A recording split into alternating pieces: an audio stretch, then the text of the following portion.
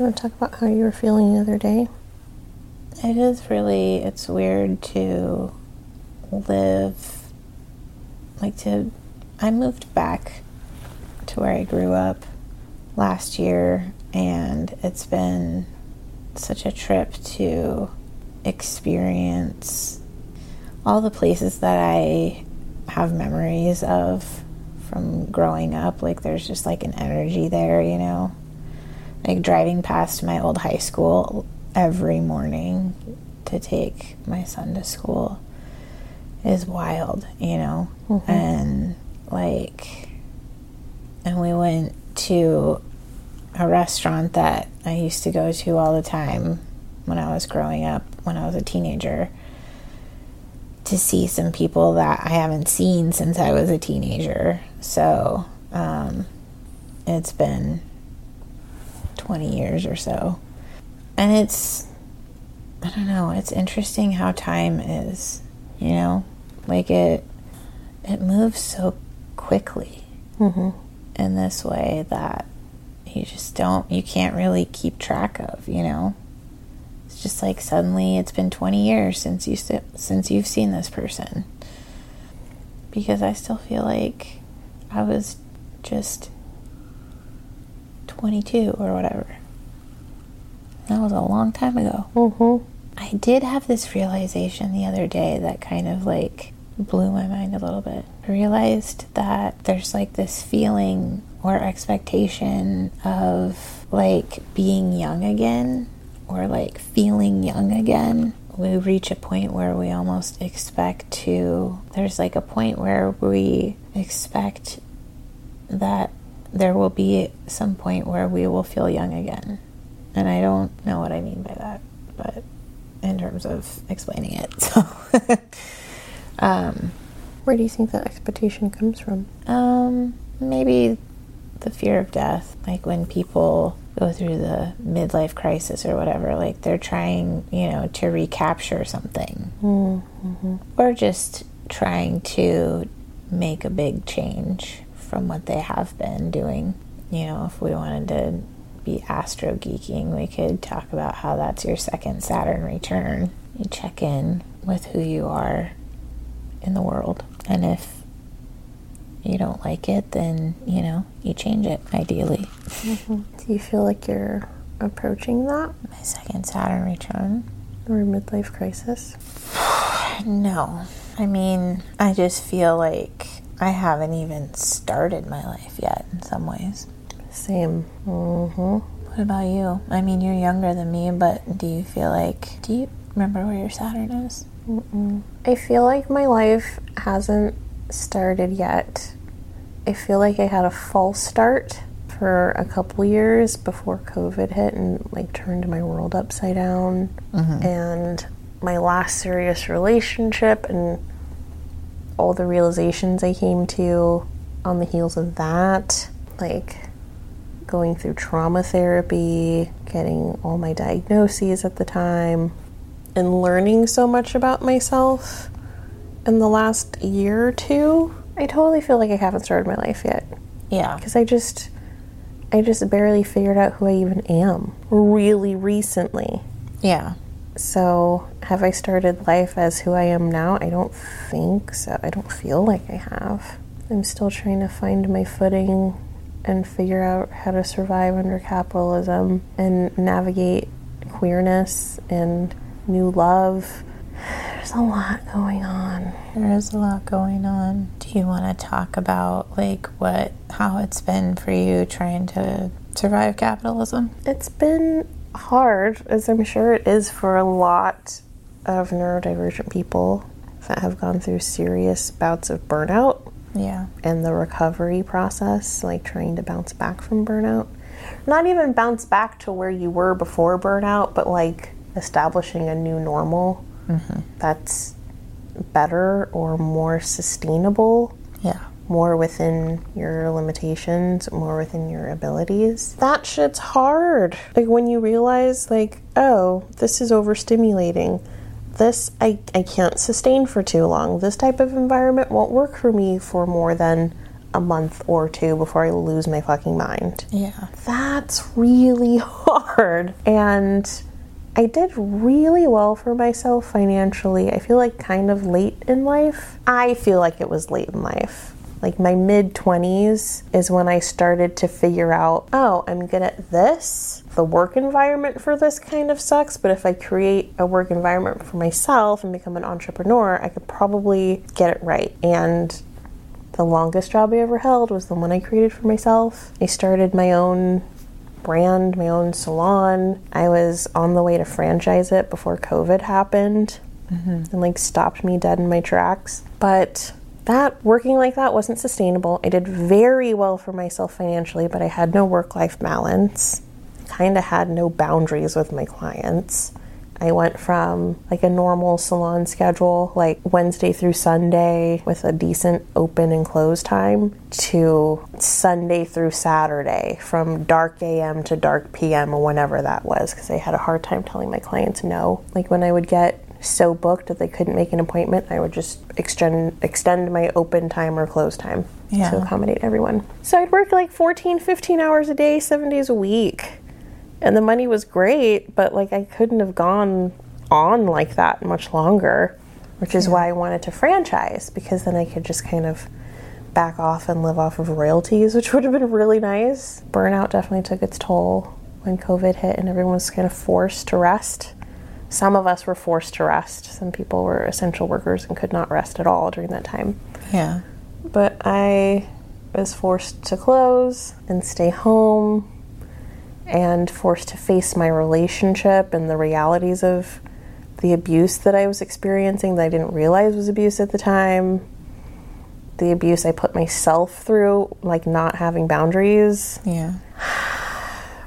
And having ADHD, you probably can relate to this. When you have ADHD, you tend to be pretty good at a lot of things. Yeah. You tend to be able to figure out a lot of different things and have these spurts of like being amazingly productive, getting a skill down, and then like squirrel.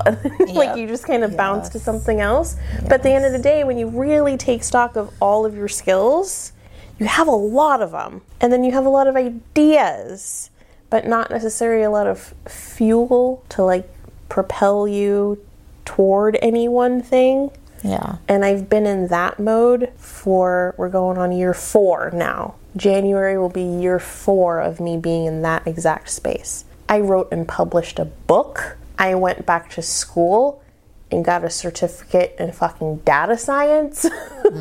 I was a TikTok influencer for a hot minute. I was really building a following until I wanted to get back into real estate, because I've held probably 9 different professional licenses under my belt, one of them being a real estate license in 2 different states. I thought about getting back into that. I had my insurance license, my Series 7 for like wealth management. I've done so many things, so many false starts. And now I'm like, Siri's talking to me. Why? Now I'm like, okay, what do I do? The only thing that's for sure so far, when I look at the facts of my life, working for myself, I had the most longevity doing that. But even then, I didn't set it up in a sustainable way. And, like the spiraling what ifs. What if that doesn't work out? And what if I fuck up that? Or what if I make a mistake here? Or what if? Yeah, I'm a pro at that. That was a long rant, sorry. No, I'm usually the one talking. So I'm glad that you are. Do you think that you would ever, we've talked about this, I think, but do you think you would ever, like, just run it? Like, run a salon and have people who are working for you doing the work, and that way you're not the one who's making the appointments? And I tried that for a little bit when I first moved back here. Yeah. And failed miserably. That was right when I moved back to Washington, and also right before I got diagnosed with severe depression, severe ADHD, and autism. I still thought in my mind, sure, whatever I was doing before, I can just redo it here. And I was still very deep in burnout, not realizing it was burnout yet. And I tried and instantly failed. Like in a big way. Do you think that now that you've had some time, it might work? I'm kind of heartbroken by the whole salon industry experience, and like where I'm at now, I don't think I could do it again. Yeah. I don't have the energy that I used to have. I don't even present myself the way I used to. I don't put on makeup every day anymore and look cute to like click-clack my heels into a salon every day.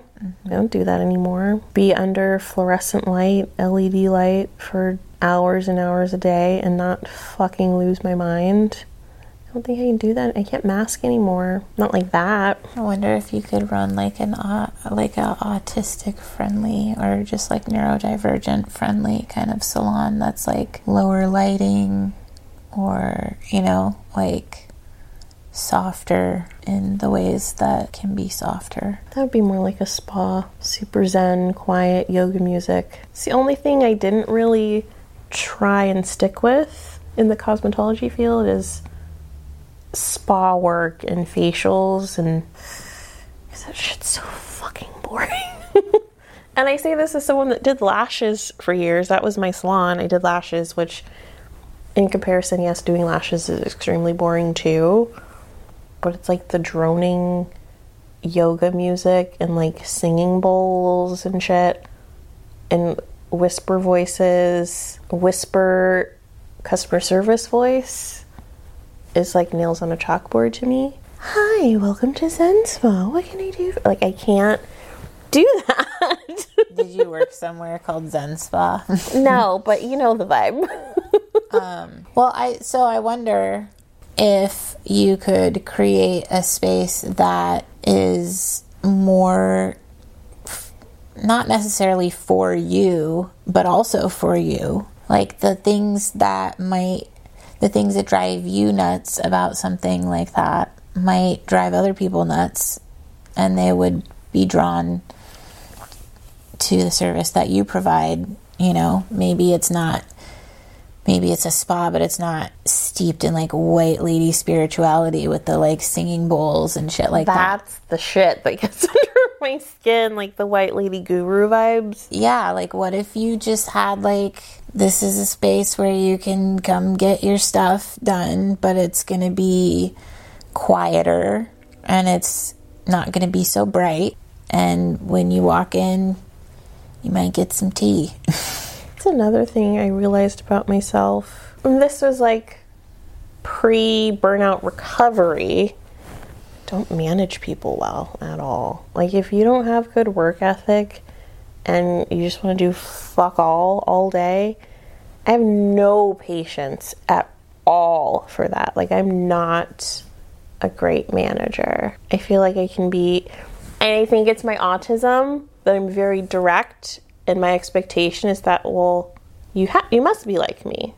Like, you must be willing to, like, do the job well and do what it takes to make the customer feel good and have a great experience and want to come back. Like, of course. No, some people don't give a shit. They need a job to pay bills, and they'll do whatever once they're hired, but they don't really care about the experience for the client. They don't really care if the client comes back. They don't care about building clientele. Like, when I had my other salon, I had so many bookings. I hired 4 lash artists, and they were all fully booked just from my overflow. They didn't have to work to build clientele. I just gave them my clients. And some of them would have like $2,000 days booked. And just call, I need to hang out with my boyfriend. He's upset that I've been working so much, so I need to do that so we can go have brunch together. I'm calling in sick. Turning down a fully booked day, like a $1,000 or $2,000 day, like that's your commission take home plus tips. It's just like, fuck off with your boyfriend because you've been working too much. That's the kind of stuff that I had no patience for at all. Like anything that would make me look bad or make me look negligent, because that's the thing about being a business owner and having staff. They could do a horrible job. They can treat clients like shit. Clients can have terrible experiences. Who gets the bad review that lives online forever? Mm-hmm. My brand. Yeah. They can find another job. No one fucking cares. They can go from job to job to job. But the trail of destruction they can leave when they are bad at their job, the review stays with the business.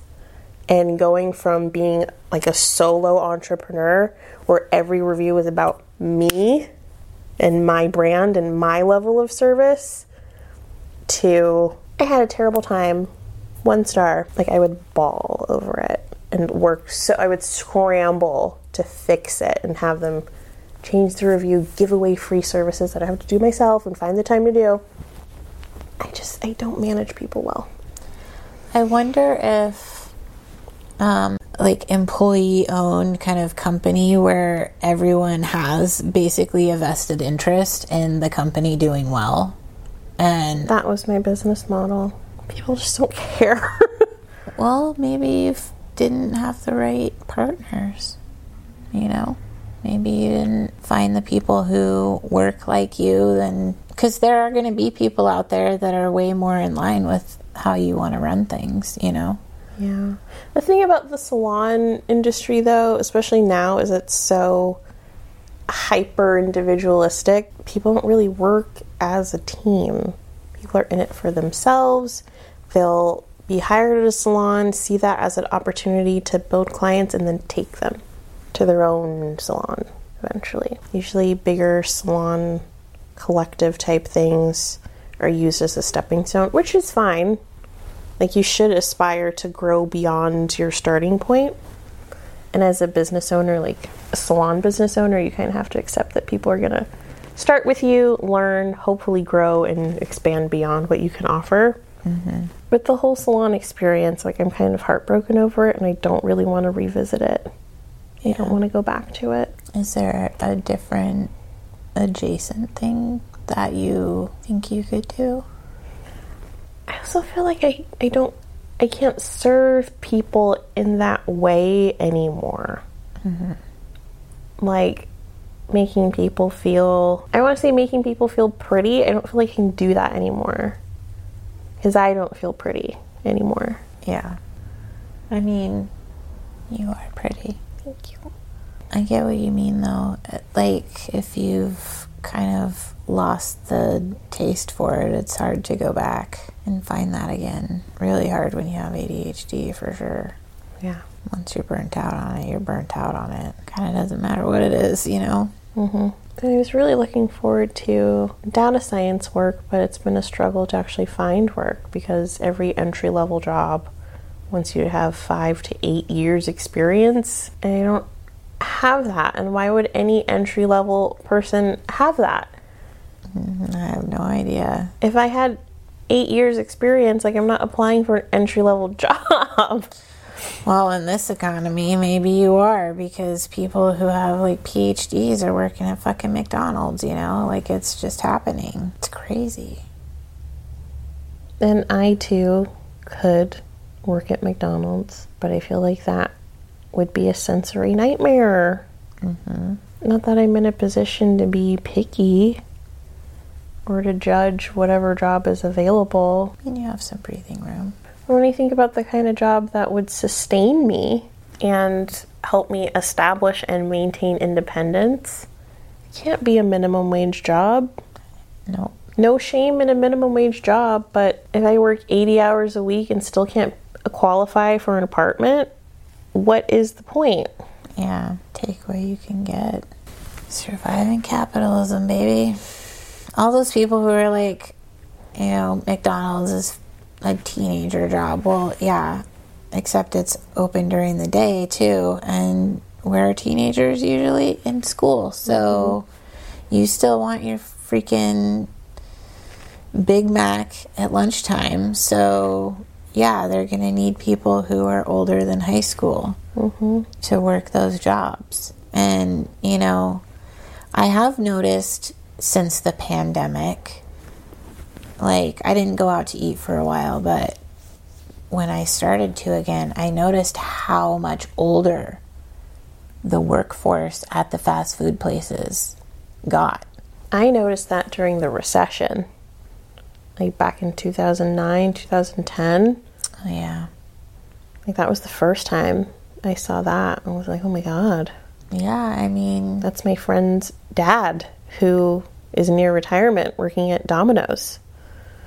Yeah, it's one of those things where it's just a shock. I had this, speaking of like work ethic and stuff, I had this realization the other day that there are a lot of depictions of like hell or, you know, like purgatory or whatever that are like mid-century 1950s style. And I wonder about that because, you know, like I've been watching Loki with my son, and, you know, they have like an automats. Do you know what that is? Mm-mm. So in the old days, there used to be these places called automats, and they were like a cafeteria, and it would be like a wall of little like drawers or doors, and you would open them and there would be like the food that you wanted.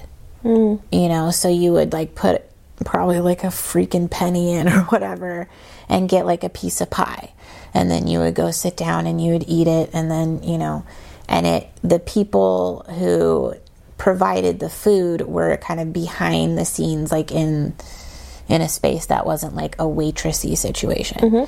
So it was kind of just like, the impression was like it was just there, you know. But like the style of the offices and the clothes and stuff, a lot of it is very mid-century modern.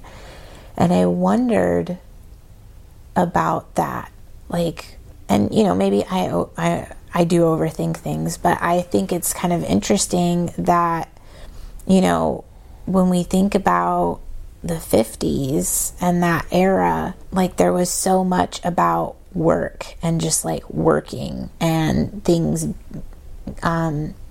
being like streamlined and made faster and more efficient in ways that, you know, really doesn't value like the human spirit, you know. And I mean, that can go all the way back to industrialization and stuff like that, but there's some particular like soullessness about these depictions of like of that era. And I just think that's interesting. Like, is that someone's idea of hell? You know what I mean? Basically, is to live in this world that was, you know, that particular era. Because like in movies, when we see like who the hero is or whatever, the values and morals and all that of the hero have really changed over the decades of cinema. In what ways? So when you think about like westerns, for instance, those would be like early on. It would be like the cowboy sheriff, right? He comes along to like save the town from the robbers or whatever, you know, and he's there to like be a tough guy, to be the rugged individualist who's just like, yeah, you know, pistols, Lone Ranger. yeah, you know, but it's about like protection of like a town or whatever. And then, you know, hopping forward to like the 50s and 60s, you know, the hero was kind of like maybe military, like a soldier who, you know, fought the good fight, you know, or like an ad exec who has nice apartment, has, you know, ladies that he can just like beck and call, whatever. To like the 70s when the Vietnam War was going on, and suddenly the hero was more the anti-hero. So you see people like Rambo, right? I don't know if you've ever seen that movie, but it was really about like, again, the rugged individualist, but he was like willing to do what needed to be done. You know, he was willing to get his hands dirty, and he was willing to do like the nasty like fighting that, you know, that was very far removed from a lot of people's reality because they weren't over there doing that, you know. You have like Taxi Driver and stuff like that. These heroes became anti-heroes, but they were still heroes, you know. And then moving forward, You see, like with Transformers, the Transformers movies, or like Harry Potter, you know, the hero is just this average Joe who just is suddenly thrust into this position of like, suddenly you're the power, you know? Like Harry Potter, he's the one, right? He's like the chosen one. But he has all the people that are backing him up are the people who actually have experience, who actually know what's going on, and suddenly they're just supposed to like champion this person who comes from nowhere and is the hero, you know? So the hero is someone who's just magically chosen. There's just this moment, like a meet cute with their destiny, where you're a wizard, you know, and that's everything. The doors just open, you know? And so the hero is the one who is, you know, just this average person who can march into battle because they're backed by all of these people who actually know what they're doing. Like, Harry Potter wouldn't have been able to beat Voldemort all by himself. Like, the Battle of, like, as a trans person, I don't even want to talk about it, but Harry Potter, but, you know, like the Transformers movies and stuff, it's just like average Joe gets to be the hero. And moving forward to now, you'll see a lot of heroes. It's a turn back towards kind of the anti-hero. You have like Deadpool and stuff like that. Venom, you know, they're the guys willing to do the things that other people, you know, deem too dirty and don't want to get their hands dirty, you know, kind of thing. And they have like a sharp sense of humor where they're usually sarcastic and smug, you know. They're not nice people, you know. They might be good in their heart, but their actions aren't always like nice. Anyway, that was a long thing, but it's interesting how, you know, the way that the enemy and stuff like that like is depicted in movies like Red Dawn. All of that was like, you know, the Red Scare and all that, you know, moving towards, so for a while all of the villains were like the Russians or whatever. And now the villains are usually queer coded, which I think is very interesting. But I don't know, what do you think? I think on the topic of like superhero movies and heroes and villains, Wakanda, such a dream. Black Panther, such a dream. Because when you think about the reality of Africa right now, like specifically what's going on in Congo, which to do it justice, I would need to dedicate like a whole episode to that. But I think of Congo right now and the dream of what Wakanda is as like a fantasy world, and like Congo being that one day, because it's so rich with resources that all these superpowers around the world desperately need because they can't get it from anywhere else. Like the hot thing right now is cobalt. It's the thing that's in all the smartphones. Cobalt might as well be vibranium. The way people are after it, it might as well be vibranium. And the way Wakanda is so gate kept, and like white people are not trusted there. They're not and it's like, be offended if you want to, but you're not a trusted person here. There are reasons. Like, you know, like a Native American's not gonna freaking touch a blanket from a white person. Hell no. Like, they understand their value. They know what they have. It's fiercely protected. Their people are fiercely protected. And that is just not the reality of pretty much anywhere on the entire continent of Africa, as far as I understand. There's a lot about Africa we don't know, and I think that's by design. Being from America, I think it's by design. We don't know hardly anything about Africa. We hardly hear anything about Africa. If you ask your average African-American person, would you ever live in Africa? Would you ever vacation there? I bet most black people would say no. Because in media, all we see are grass huts and swollen belly children that are starving and With the flies on their faces. Yes. Or rich people going on safari. That's all we see in media about Africa.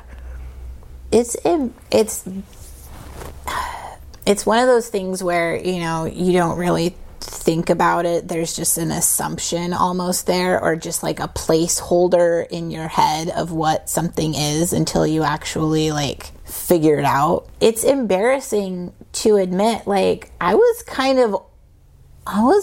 of old before I realized that Africa has fucking houses and like because streets, that's all paved streets, right? Like that's all. But I feel like that's more about a testament to what we see on media. Like we don't see African neighborhoods with houses that aren't built from mud, you know, like we don't see the skyscrapers in the metropolitan areas. I mean, I wasn't like an adult, but I was definitely like a teenager before I was like, of fucking course they have houses, like, but that's all we see, you know. Like I also was raised when learning about Columbus, you know, sailing the ocean blue in 1492 and all that. Blah, blah, blah, blah, blah. Not a rhyme. They turned that atrocity into a whole poem. Yeah. And I think it's really... There's diamonds and oil and like every precious metal you can think of in that land. Yet, all we see are like grass huts. We don't see what the superpowers around the world put those people through to make sure they always have access to Africa's natural resources. Oh, the world. The world news. That's for a different episode. I get heated about Africa, though. Yeah. Well, I mean, man, there's a lot of stuff going on. Yeah. It's hard to have faith in humanity sometimes. And sometimes our problems here in the States, in comparison to what is going on around the world. Not to compare pain, but like, you know, sometimes our problems seem so small. The things that I think about now that don't even feel hyperbolic to think about. Like if I change my gender to X on my ID, you know, am I now on like a government database somewhere that can be hacked by someone with ill intentions? It's terrifying. But my older kid already has an ID and they have an X on theirs. And my first thought was I should change mine so that if anything happens, hopefully we'd be taken to the same place and I could protect them. That's fucked up.